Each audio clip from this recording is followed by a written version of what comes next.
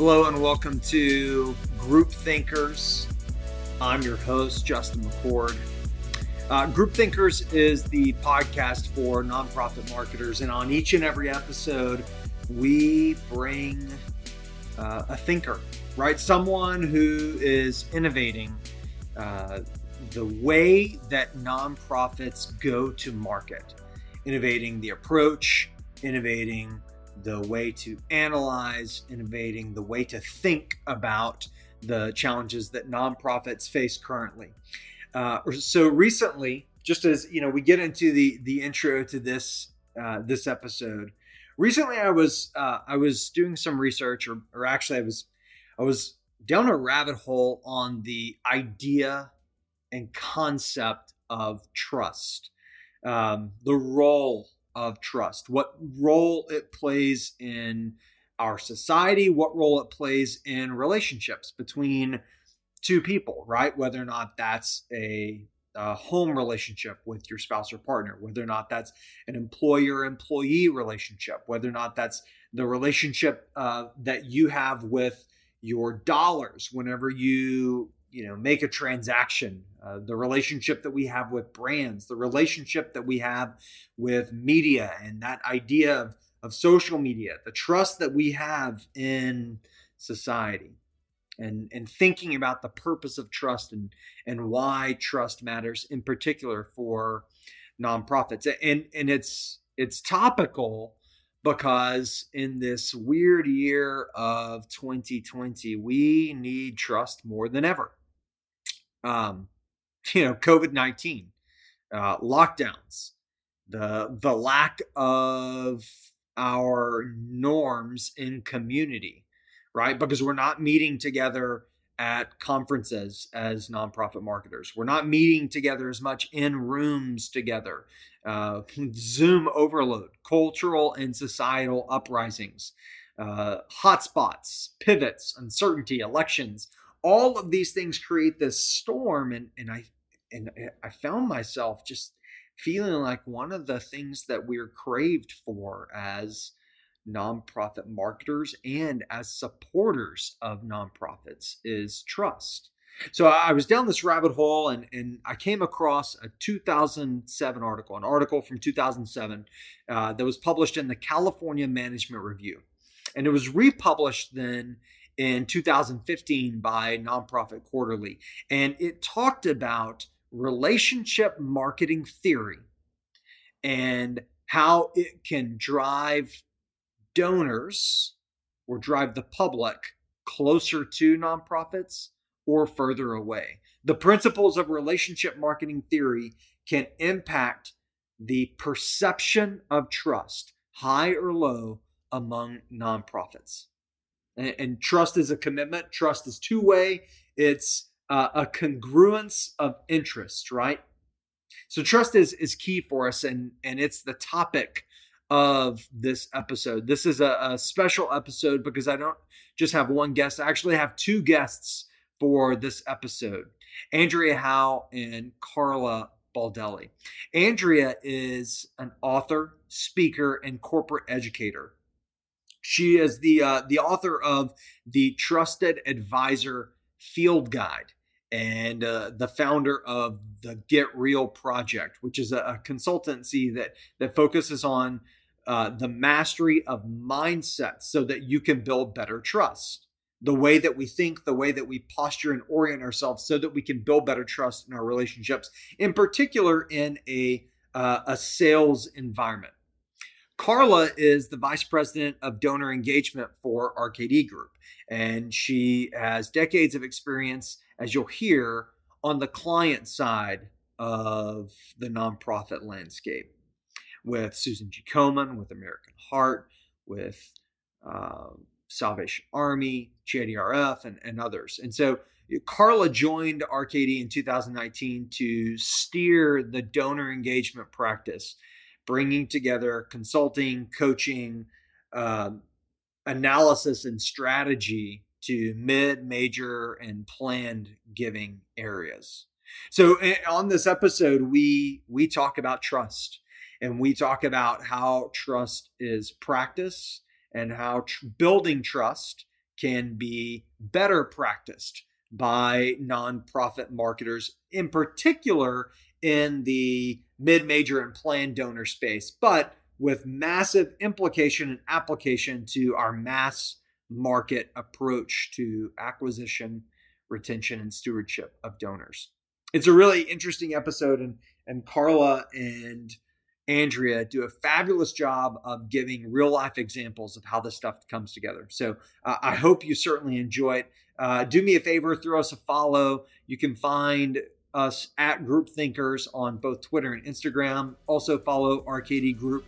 But with no other delays, let's get into it. Here's Andrea Howe and Karla Baldelli on Group Thinkers. Thank you, everyone, for checking out this episode of Group Thinkers. I've got two really incredible thinkers joining me for this conversation, and we're going to have I anticipate, a fascinating conversation on trust and the role that trust plays in relationships and certainly in the nonprofit space. And so joining me is my good friend and colleague, Karla Baldelli, and Andrea Howe. Hi, ladies. Hi. Hi. How are you both today? Andrea, how are things? That's like the most loaded question of 2020. I usually answer that two ways. Today's no different, like in the grand scheme, or maybe it's not so much the grand scheme, but the little microcosm known as my life. Things are going pretty well. Looking more broadly, I don't know, it's a little roller coastery these days, right? For all of us and for a lot of different reasons. Yeah. I never liked roller coasters, and it wasn't the fear of height. I don't either. It was do we have to do this thing? Can we not just? Yeah. The drop, you mean? Yeah. The thing? The G forces? Yeah. Yeah. Karla, how's your day going? It's going okay. I think that is my word of 2020. It's okay. Because, we're just going with this 24 hours and we're not thinking about what ball might drop tomorrow. So we're just cruising on okay. Well, I'm thrilled that we have an opportunity for the three of us to chat. We've actually come together and talked a handful of times and become fast friends amongst the three of us. And so really excited for this conversation. One of the places that we always start on our episodes of Group Thinkers is by talking about understanding the paths that we've been on to get here. So, Karla, I would love to start with you. Can you just offer our audience a snapshot of your journey, your career journey, to get to the place that you are now with RKD Group? No, thanks, Justin. And I always loved it to share that with people because it was sort of an accident, actually, that I ended up in the nonprofit field to begin with. But I really loved it. And so I started my career in just the most fortunate way, working for the Susan G. Komen Foundation at their national office here in Dallas. And I was a major gift officer there and had a terrific experience and learned an awful lot about people and bringing authenticity into that role. And then from there, I've really been at some wonderful organizations. So with a little bit of a jaunt with the Salvation Army, with working with an amazing board and people that I just really respect. And then quite a few years with the American Heart Association. And of course, when you're with an organization for a long time, you wear every hat. And so I wore a lot of hats there, but primarily in all of my roles, I've spent that time in major gifts or in philanthropic areas of fundraising that are more relationship driven rather than the more marketing driven areas of fundraising. And so putting people first and how to inspire people and develop those relationships that last a long time have always been our priority. And then the 5 years prior to joining RKD, I was with JDRF as Vice President of Donor Experience. working at their national office. And so I've just met some great people along the way and learned a lot of wonderful things, particularly from the boards of directors and our leadership teams and the great people in the field and the volunteers. So it's been terrific. And I think it'll inform a lot of our conversation today from my perspective anyway. And now I've been with RKD as Vice President of Donor Engagement for 1 year and 1 month. And I've had to start learning everything all over again. Karla's experience of coming to the dark side of the professional services firm. Oh, it's the bright side. I always say it's the bright side. It's a good side, certainly, and many times like a roller coaster. So, Andrea, tell us a little bit about your journey and the Get Real project. So a vastly different journey in a lot of ways, with the exception of the fact that my career sort of feels like the path feels accidental also, because a failed attempt at a career in theater led to, long story short, starting my career out of college in the IT world. I was an IT consultant for almost a decade, first decade of my professional life. I've been in and around the consulting field for almost 30 years now. Either this month is 30 years or it's 29, losing count. But for the last 14, I left sort of the frontline consulting space, and I've been immersed in teaching people in consultative roles all over the world, various corners, how to be extraordinary in their relationships by building trust with their clients. And I come that way by way of having co-authored a book called The Trusted Advisor Field Book, which is the sequel to a book that was written 20 years ago called The Trusted Advisor.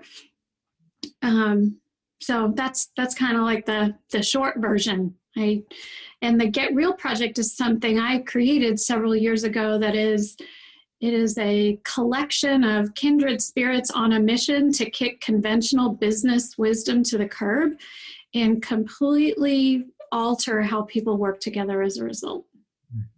I love the aspects of being able to reflect and think that it's, an accident. And so, the path for sure, many times it's an accident that we end up where we are.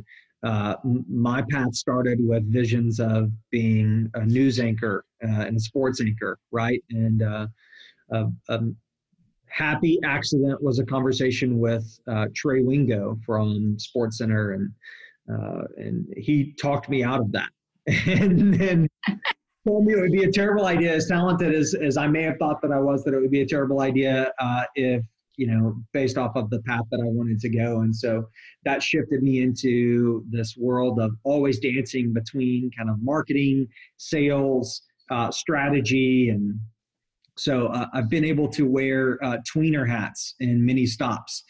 Spent the first half of my career in sports, working at different professional sports teams, where it's not just wearing multiple hats, but it's this tweener hat of, are you sales? Are you marketing? Are you strategy? Which one are you? And then joining the team at RKD some 9 years ago, same thing, right? And so I like the accidental part, and a happy accident for us to all get to the place that we are today.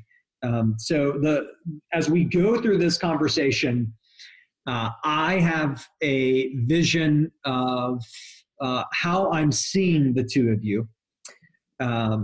And so this is the way that I would paint that vision. Andrea, for my purposes, you're my expert on trust. And Karla, you're my expert on people. And so, I know that there is far more to it than saying those two things, but I think that it's really important that we think about them in those two aspects. And so the main reason why we're here today is talk about trust and its relationship to people, and certainly how that plays into what nonprofits are doing right now as we're recording this, going into the last 3 months of 2020, the calendar year, maybe 3 of the most nervously anticipated months in nonprofit land in some time. And so let's start by talking about trust and its place in relationships. So Andrea, I want to start with you and ask you how you define trust in relationships. Like, just as a baseline, how do you define it? Is it a set of behaviors? Is it beliefs? Is it this abstract kind of attitude? Is it feelings? What the heck is trust? Then second, why is trust necessary? Those are all great questions, because, trust is one of those words like love. It gets tossed around casually as though we all have the same definition and the same experience. Trust also gets used as a noun, an adjective, a verb. So what the heck is it? I'd say the simplest definition is it's a relationship between someone who trusts and someone who's trustworthy. I would say more specifically, because in my work, in our work, we focus on the trustworthy part, because that's the thing you can really do something about. I cannot cause you to be more trusting, or anybody else for that matter, but I can cause myself to be more trustworthy. And to your question about, is it, behaviors, beliefs, attitudes, feelings? Yes, is the short answer. We focus on both mindsets and skill sets of trustworthiness. And we can dive into any of those as you would like. And then your last question was, why is it necessary? In our workshops, we'll ask a question: what are the natural results when you're trusted by your clients? And it takes people just seconds to come up with a long list of things, from direct economic benefit, like, referrals or bigger donations, to put it in the context of the world that you all live in, to indirect economic benefit, like faster decisions and, better communication, to things I put in another bucket, like our work lives are just so much more fun when it's present, when you have that sense of connectedness and relatedness. So I think it's absolutely critical, and I've never had anybody argue with that. The challenge becomes, how can you be really masterful at it? That's the big question, I think. And then focus on trustworthiness, because like you said, I can't make you trust me more, but I can use mindsets and behaviors so that I am more trustworthy, right? Correct.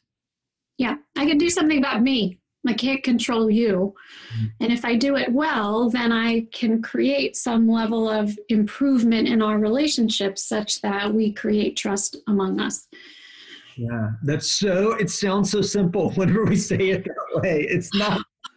So I'm just having to process that. I mean, you said so much there. I'm just letting it wash over me before you ask me any questions, Justin. I'm processing what Andrea said. I'll vamp for a second, Karla, and give you a second to, marinate in that. What I would say is that, so we're going to talk about the mindsets, and we're going to talk about this aspect of being trustworthy, specifically in the area of mid and major giving and the relationship side of philanthropy and fundraising, Karla, as is your expertise. But I will say that there is a bedrock of trustworthiness that every nonprofit should reflect on, especially after this year, whether or not this year has been, boom or bust. If you're a first responder and you are seeing new donors come in organically, quote unquote, organically through your website, and you're seeing record numbers, there is some aspect of trustworthiness that is being defined by the person on the other side of that donation, that they're looking at you and giving. So reflecting on that, and then considering how you as an organization in your marketing efforts can be more trustworthy, that is an amazing topic, and one, Andrea, that we're going to have to get to in a part 2. Mm-hmm. Yeah. But I want to talk about the part 1, which is when we talk about this relationship aspect of fundraising. Karla, you mentioned your background as a major gift officer, and even starting your career in that space and having grown, developed, and mastered much of that space. Why does trust matter in the relationship between a major gift officer and a prospective donor? Well, because relationships happen between people first. And even if you have a belief system that an organization is doing what you think that they're doing, you start that relationship with actually looking at the people who are there, or talking to a person, or having a friend who's involved with that organization. Either they're volunteering or participating in an event. And you only want to go back if you had a great experience, but you don't have a great experience if you were disappointed. And usually disappointment leads to something that happened that wasn't trustworthy, to put it in Andrea's words. I'm kind of rambling because you really did kind of throw me a loop there at the beginning, because that was so deep. So what does make it trustworthy? So the major gift officer and the volunteer or the potential donor, that relationship has to be one that is based on being trustworthy.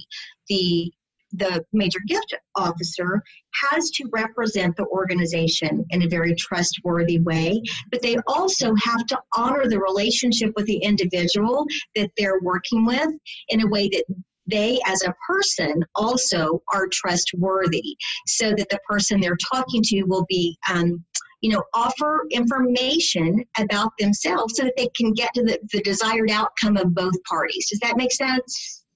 Yeah, I mean, what it sounds like you're saying is, as a major gift officer, you're not in sales. You're not, and even like there are probably these presupposed definitions of sales. The sales is historically looked down upon as a profession, and some of those definitions and biases that we bring into it creates this forced upon transaction, versus everything that you're saying is about no, it's one-to-one, get to know the person, and if you're meeting each other with benefit of the doubt in a major gift officer to prospect relationship, you're seeing what's good for each other, you're finding natural ways to make that fit. That's an outcome of trustworthiness. Right. Yes? No? And I absolutely think so. And I think a lot of that starts with communication. So whenever Andrea was talking at the beginning about, yes, trust is all of these things, I think I would have had communication in that too. Because if you're not communicating and you're not communicating authentically, then people start making up things that you didn't say, or that you did say, or that they think you might have said, because they don't know what they don't know if you don't tell them. And so it really is that two-way communication that is I think, the bedrock for trust in fundraising. That you can call me and talk to me about anything. I'm going to be trustworthy in that. I will tell you what I think and where the organization stands, and then we can have an open, honest conversation about it. Recently, Karla, you hear me share stories about Ziggy, my 9-year-old daughter, frequently. Mm-hmm. I'm going to give you one. So Ziggy's 9, she's in 4th grade, and recently we had some girl drama starting to creep into our lives. Just drama, friend drama creeping in, and 9-year-old drama. And so, it's funny though, Karla, because when she and I were talking about it, one of the things that I came back to with her is talking about communication theory. Now, before anyone starts to but the ideas of communication theory is that message sent and message received aren't always the same thing. Bingo. That's exactly right. You just said that communication, that there's 2 parts to it, and there's message sent. So what I'm saying, and my motives in why I'm saying it, versus message received, what I heard and how I'm processing what I heard, it takes both people to be a part of that relationship so that a message can actually be delivered from one to the next, versus so-and-so said something and I heard this. Well, that may not have been what they meant for it to sound like, right? Or how they meant for you to receive it.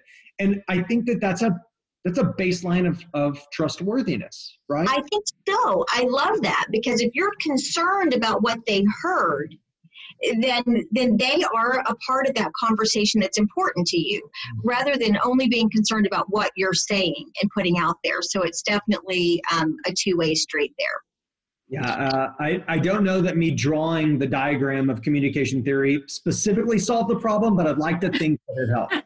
Ziggy's better for it. She's much better for the conversation. She just might not know it yet. Yeah, that's right. Exactly. I'd love, if you don't mind, Justin, I'd love to connect a couple of dots because I think you're both saying things that are so critically important, including back to your point about how sales is viewed. You know, we all love to buy and hate to be sold. Very few people, when they were asked as a 9-year-old, what do you want to be when you grow up, excitedly say, I want to be in sales. And yet the reality is we're all in sales, whether your business card says sales or development or, you know, whatever. We're all trying to influence. We're all trying to have an impact. And I think this is where mindset impacts communication, because how you see selling and how you see your objective is critical. And one of the things we teach is that in conventional sales, what you're taught is to convince somebody to buy from you. But in trust-based selling, what we teach is your objective is to help them make the best decision for them, period. Even if that doesn't include you right now or maybe ever. And that is a truly, you know, let's say it's donor-centric or client-centric view that, like, a lot of things we're saying are simple to say and in reality hard to execute on. Right. But when you're communicating from that place, like I'm committed here to a great result. I'm not attached to a particular outcome. I really do have your best interests at heart. I would suggest it completely alters the communication. And Karla, you had shared in the past so many beautiful examples of that in the donor world. Mm-hmm. You said that perfectly. It really is about getting to the best benefit for everyone involved and having that concern for them. It changes the tone of every conversation. Often, whenever I'm talking with other major donor officers or with organizations that I'm working with, they'll ask, how do you get someone to take your call? Or how do you get someone to return your call? Well, it is approaching that conversation from a very different point of view, rather than we want to convince them of something. So I want you to call me back so I can convince you of this, a conversation around, I want to talk about you and the great impact that you've been making and really hear what's interesting to you. And whenever you approach it from that perspective and then you're learning and genuinely interested, it's the genuinely interested that sets it apart, then you can really change the world together. That's also beautifully said. Absolutely. And I'm actually quite mesmerized by the space that we're kind of floating in on this. And what I want to ask is, are we good at it? But I don't think that's the right question to ask. So, Andrea, why are we not good at it? Why are we as professionals, or in the case of sitting across from a client or a prospect or a donor, why are we not good at building trust? It's a great question. And I think if I'm going to simplify the answer, I would say 2 reasons. One is mindset. Like there's a lot of conventional wisdom out there that really messes us up.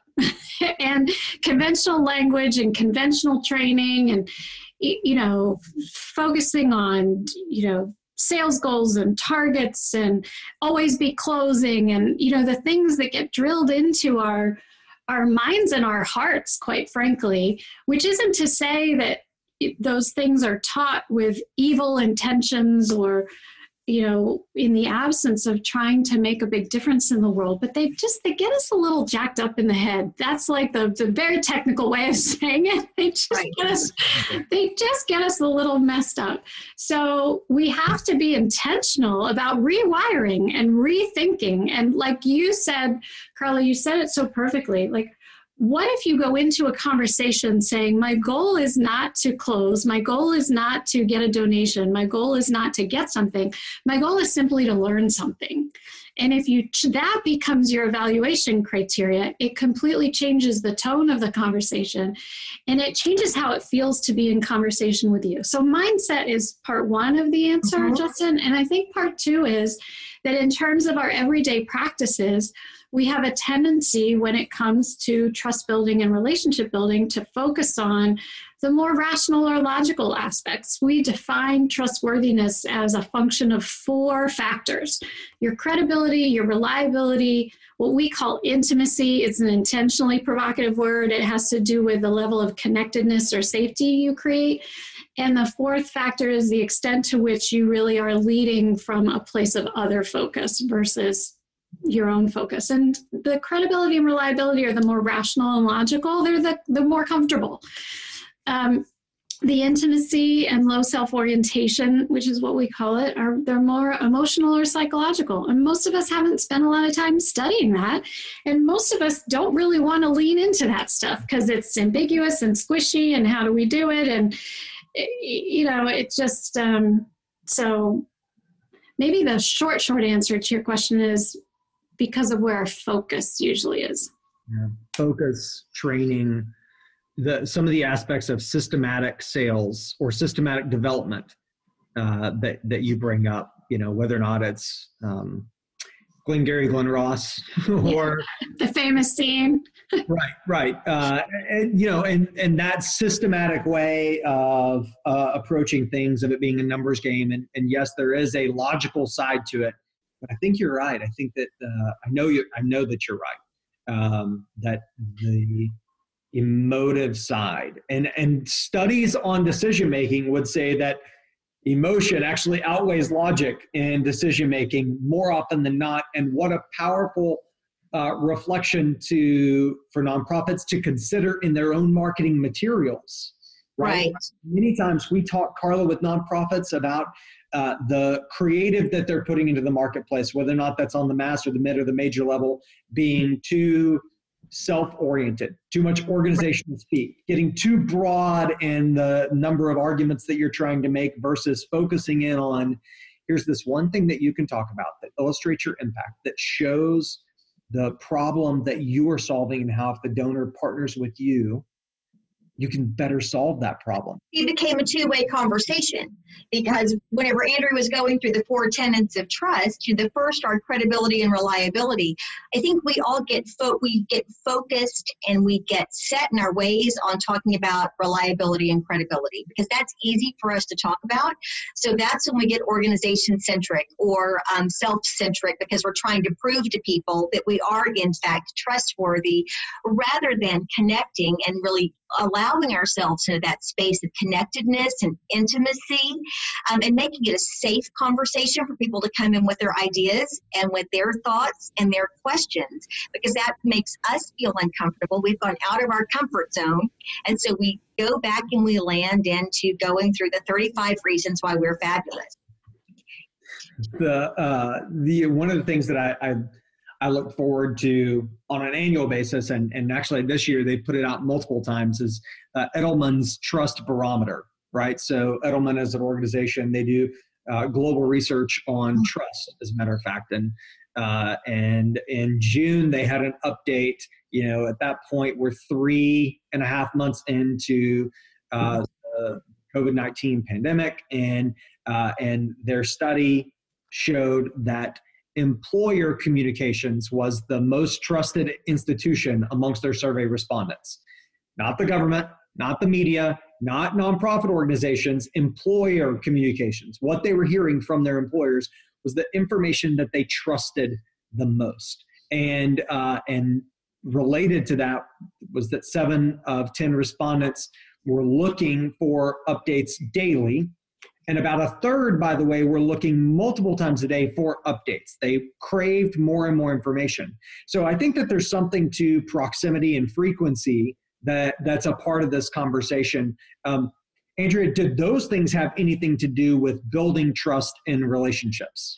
They absolutely do. And I think they especially are in focus for us all in this calendar year, given the things that we're dealing with. So I would map that kind of frequent communication to reliability, which I would normally teach as, table stakes or the last thing to focus on, because you'll naturally focus on that anyway.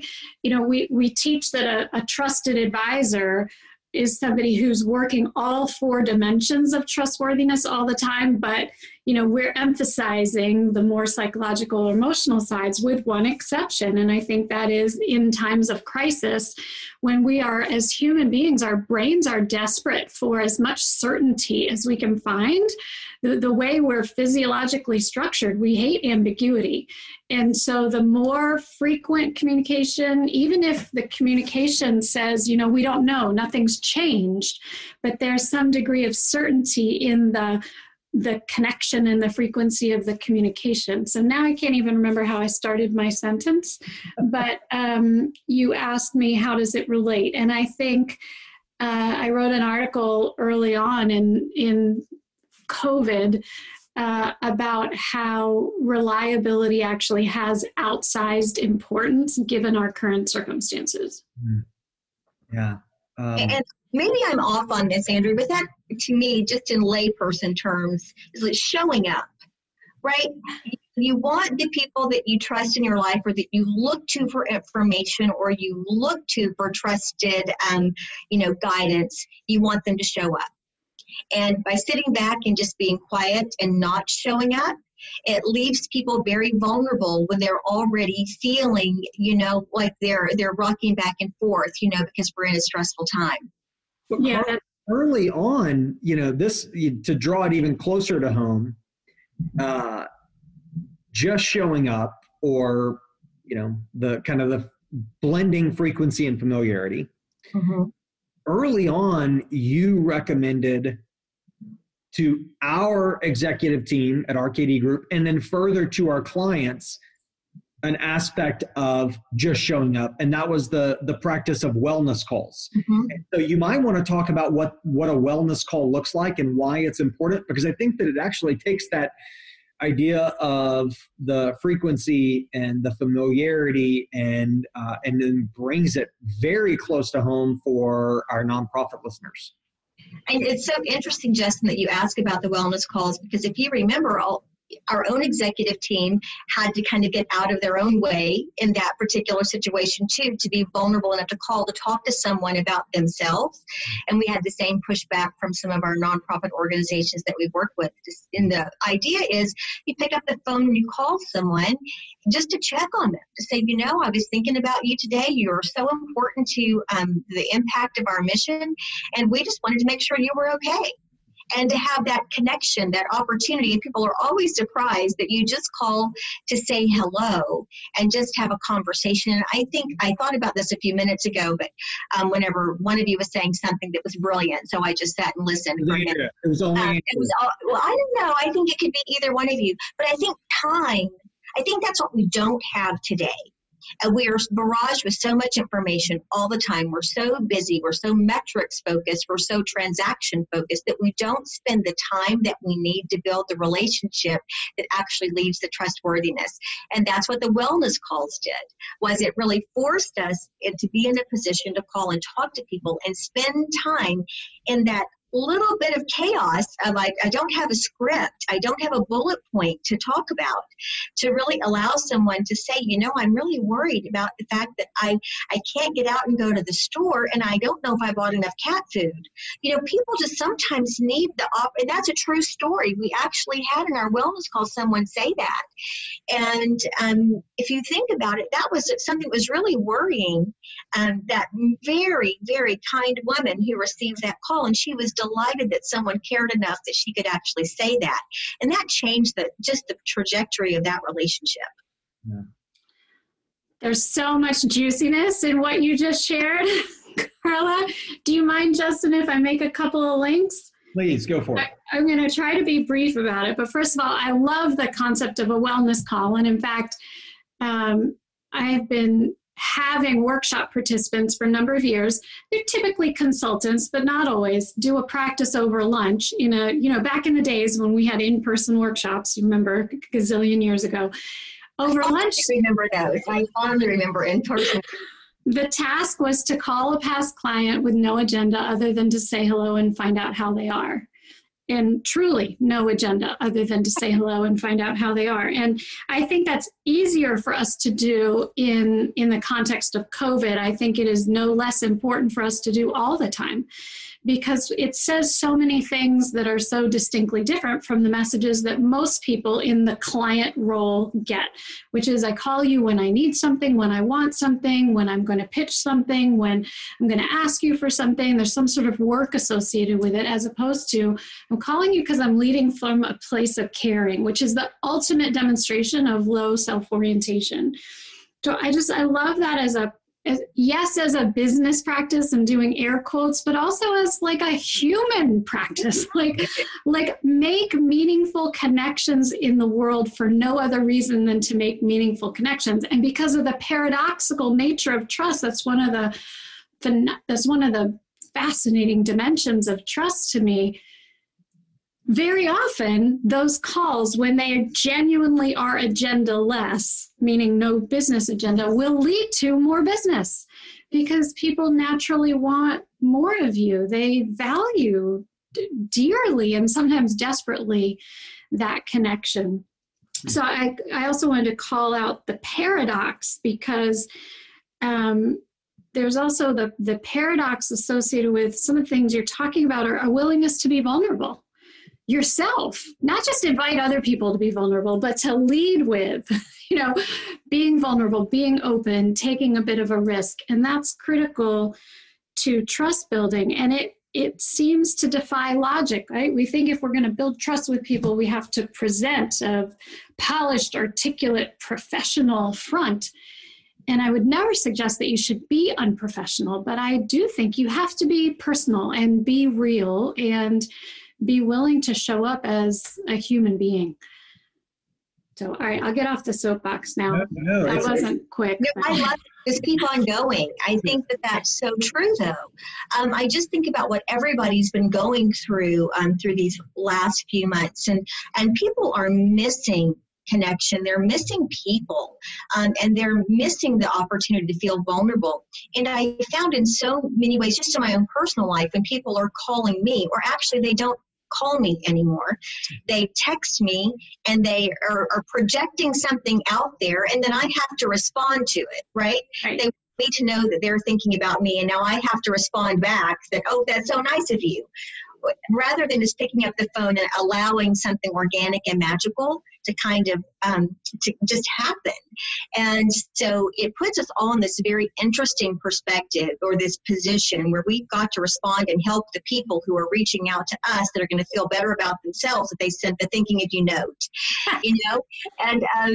and so rather than just picking up the phone, and this is so wild because I had a friend of mine who did this. So, like everybody else, we've dealt with different family challenges over these last few months. And one day I got a call from a friend of mine who I don't talk to very often. And I thought, oh my goodness, what is she calling for? I was happy about it, but I thought, what does she need? That was the first thing I thought was, what does she need? And I picked up the phone, and she really was just calling to say hi. What's going on? This is what we're doing. What are you doing? And after about 5 minutes, we could really relax into that conversation. And when we got off the call, it just meant so much to me. That it didn't require anything of me other than just showing up as myself, because she chose to just call and show up as herself. And we had this really meaningful conversation that actually was very helpful. And in most cases, people are calling or sending a note that I have to come up with something for them, an answer for them. And so it makes it a much more stressful conversation. And I think that we've gotten that way as a society, not in the last few months with COVID. If COVID has done anything for us, it's taken down some of those walls and those barriers where we are connecting as people again. But the world has gotten to where we're spending so much time moving so quickly. We all think nobody really wants to hear from us anyway. I don't want to bother them by calling them. But the truth is that people really want to connect with each other.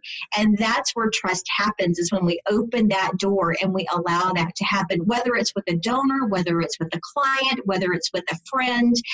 It's such a wonderful thing to have a conversation with someone and get off and go, oh, that felt really good, Yeah. Yeah. I mean, it's eons ago, it was receiving the letter or the handwritten note. Yes. The specialness that came around that. And I do think as we have devolved into notification land uh, and being always connected and on video calls all day, etc. Now there is something refreshing about a phone call that, now more than ever, right? Karla, there has been a trend over the last 20 years of the reduction of households, the number of households dropping off that are giving to charitable organizations. About 20 million, and that was a count as of 2016. So about a 13% decline in the number of households giving. So what you've seen in the individual giving space is fewer households, but more dollars given. About $3.1 billion in individual giving in 2019, and that was up over the previous year. So you have fewer homes or households, but more dollars. And so there's this weight that nonprofits are putting on trying to systematize their marketing efforts to what we would call mid-level or mid-major donors. And sometimes, as we've talked about, systems, if not properly balanced, overtake the humanity in our relationships, right, and in our connections. So I think there's something about that.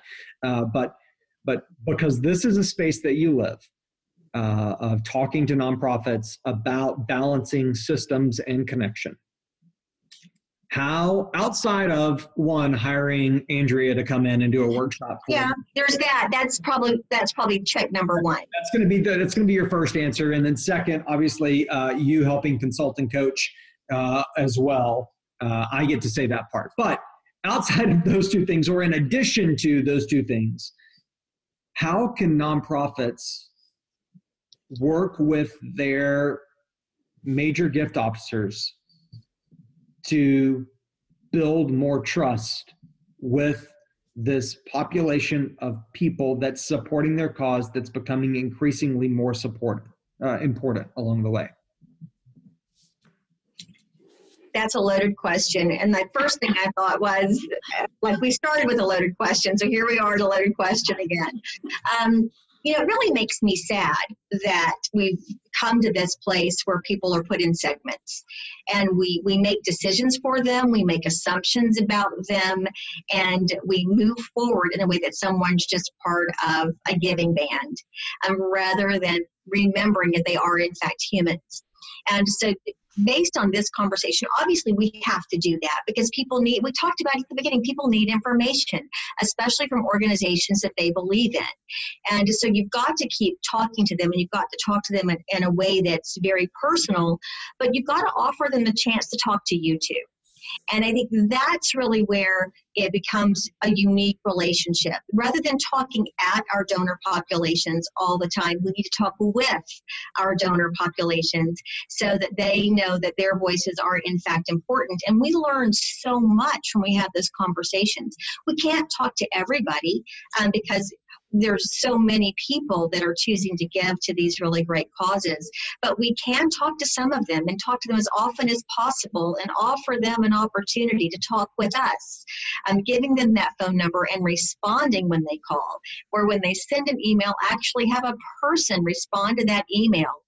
If you're going to send a survey, actually act on the survey. Make the survey about the person that you're talking with, because their opinion's important, not about the parking at the last event they came to back before we all got, quarantined in our homes.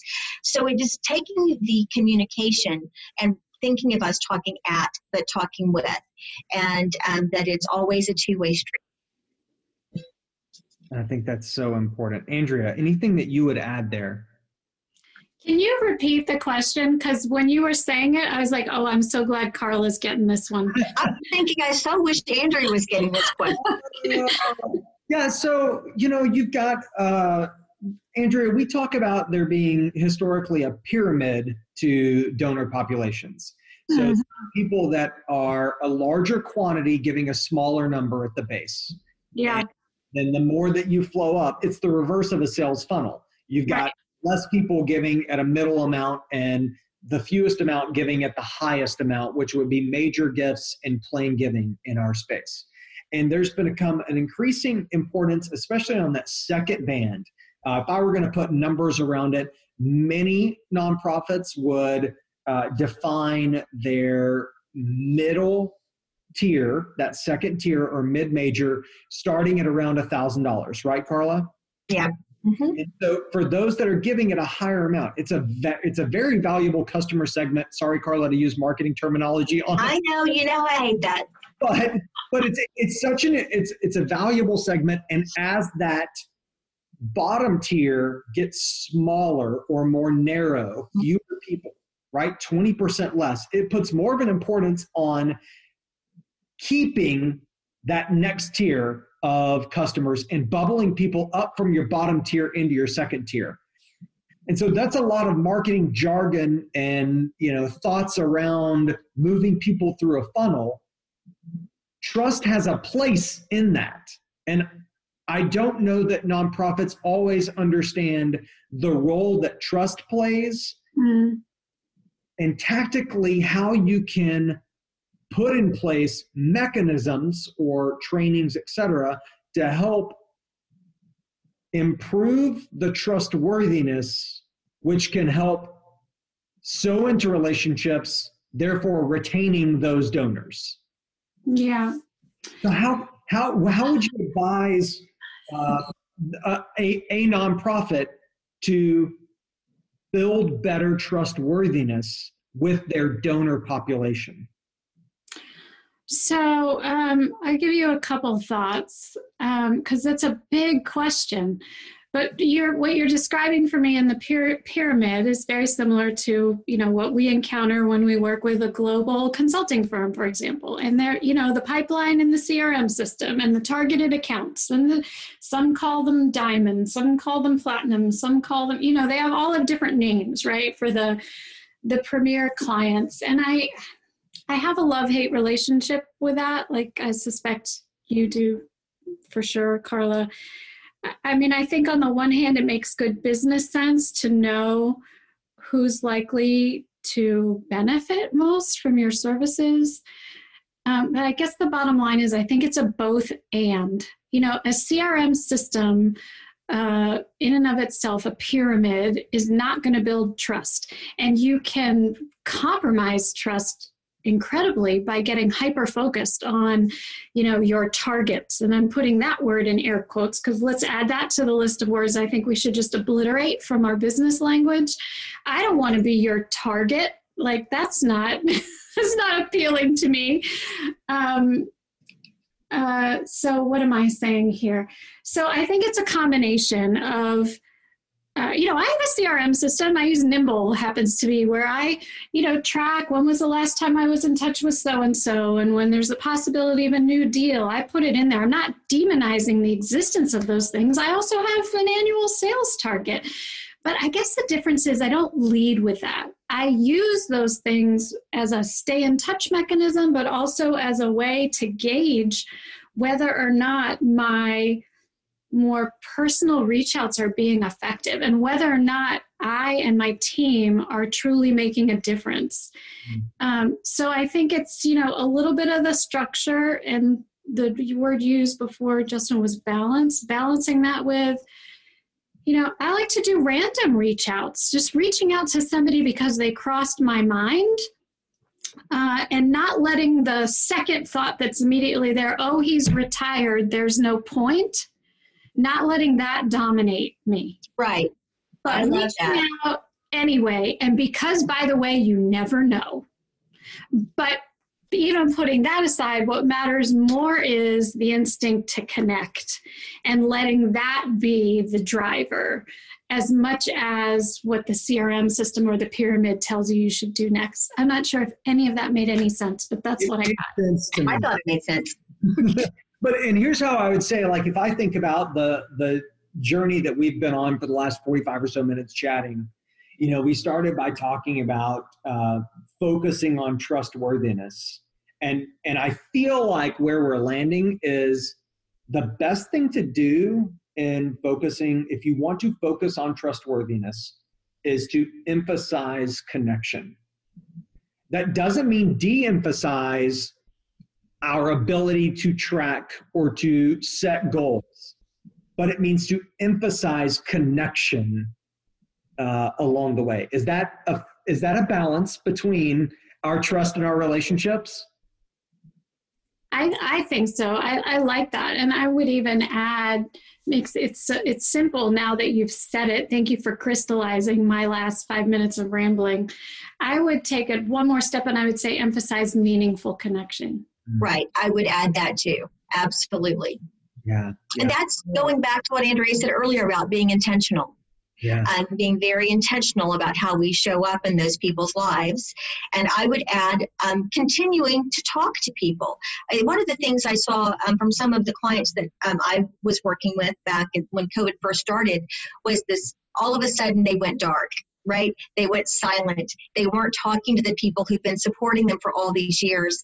And because they felt that was the nice thing to do. They did it from good intentions. They did it because they felt it was the best thing to do.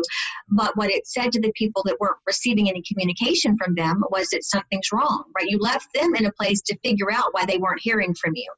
And so if you trust people enough to communicate with them all the time, continue to trust them enough to talk to them and whenever things are going rough, and then trust them to make the decision whether they have the capacity to respond or not. Yeah, totally agree. Meaningful connection feels very akin to something that Karla and I have talked about quite a bit of humanized personalization, right? Adding in that of humanity. So, ladies, as we wrap our conversation, and we knew going into this that we could talk for days. Getting warmed up. I mean, we could really probably talk about some good stuff. Which just means that there will definitely have to be a part two. But I am always interested in finding out like what's on my guest's horizon. And because I am a West Wing nerd, I like to phrase that in the what's next category. And so, Andrea, for the Get Real Project, what's next? What's coming? What's next? And then how can folks get in touch with you?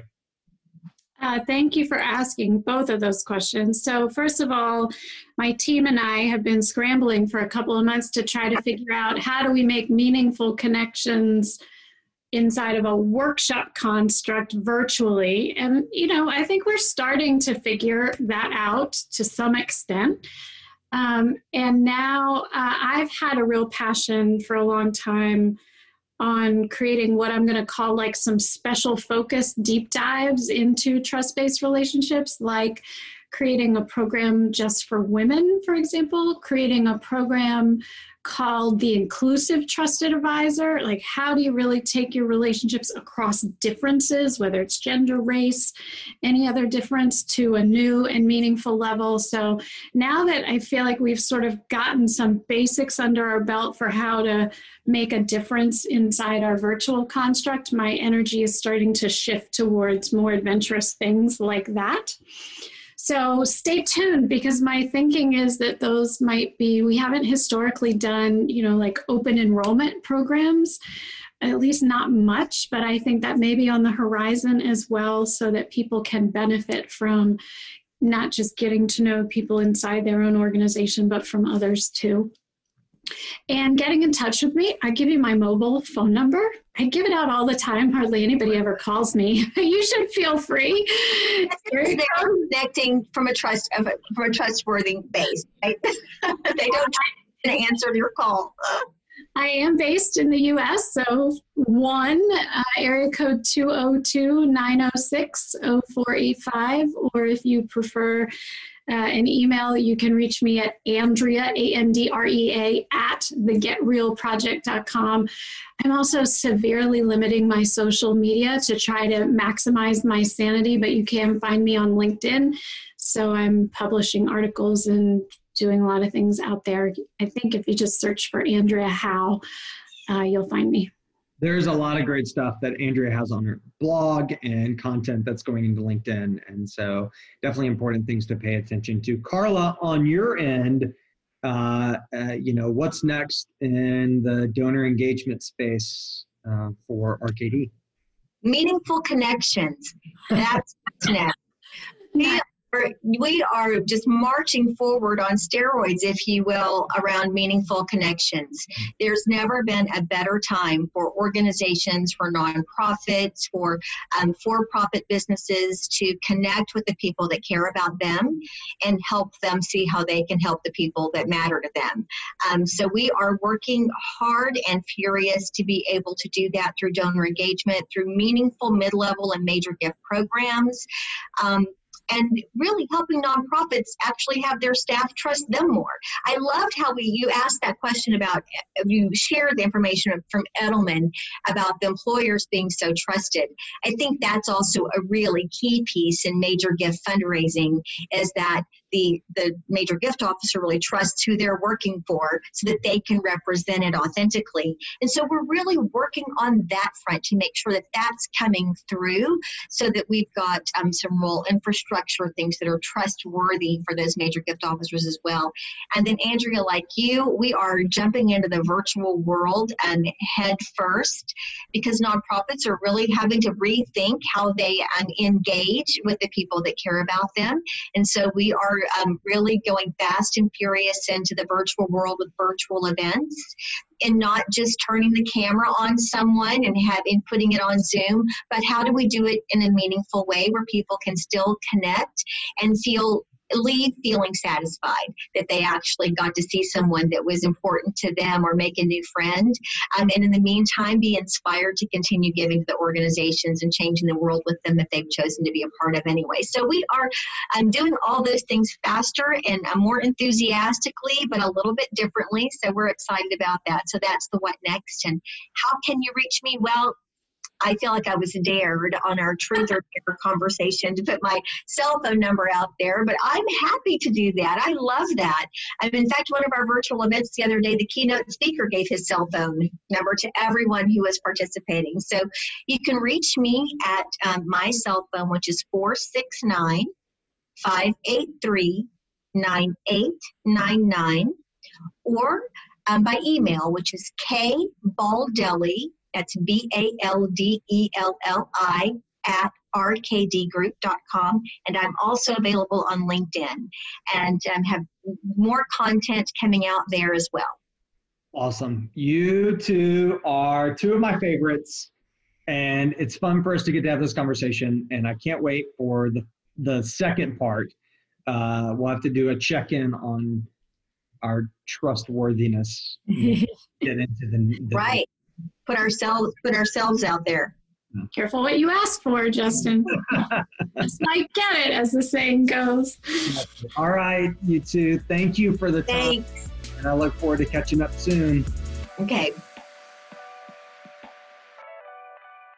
Okay, so there's the episode with Andrea and Karla, and I told you it was going to be unique. I told you it was going to be interesting, and man, we had a lot of fun recording this episode because it felt like three friends sitting and chatting. And actually, over the last few months, I've gotten to know Andrea fairly well, and having worked alongside Karla for the last year, it really was like that in many ways. And so, some takeaways that I thought are important to reiterate. One of them is that, I can't make someone else trust me more, but I can orient myself to be more trustworthy. And that focus on the mindsets that I bring to be trustworthiness. How important is that in sales, in marketing, in the way that we communicate with our donors? And so many times, I think creatively we focus on tactical elements and less about strategic elements. And I find great power in the strategic through line of trustworthiness.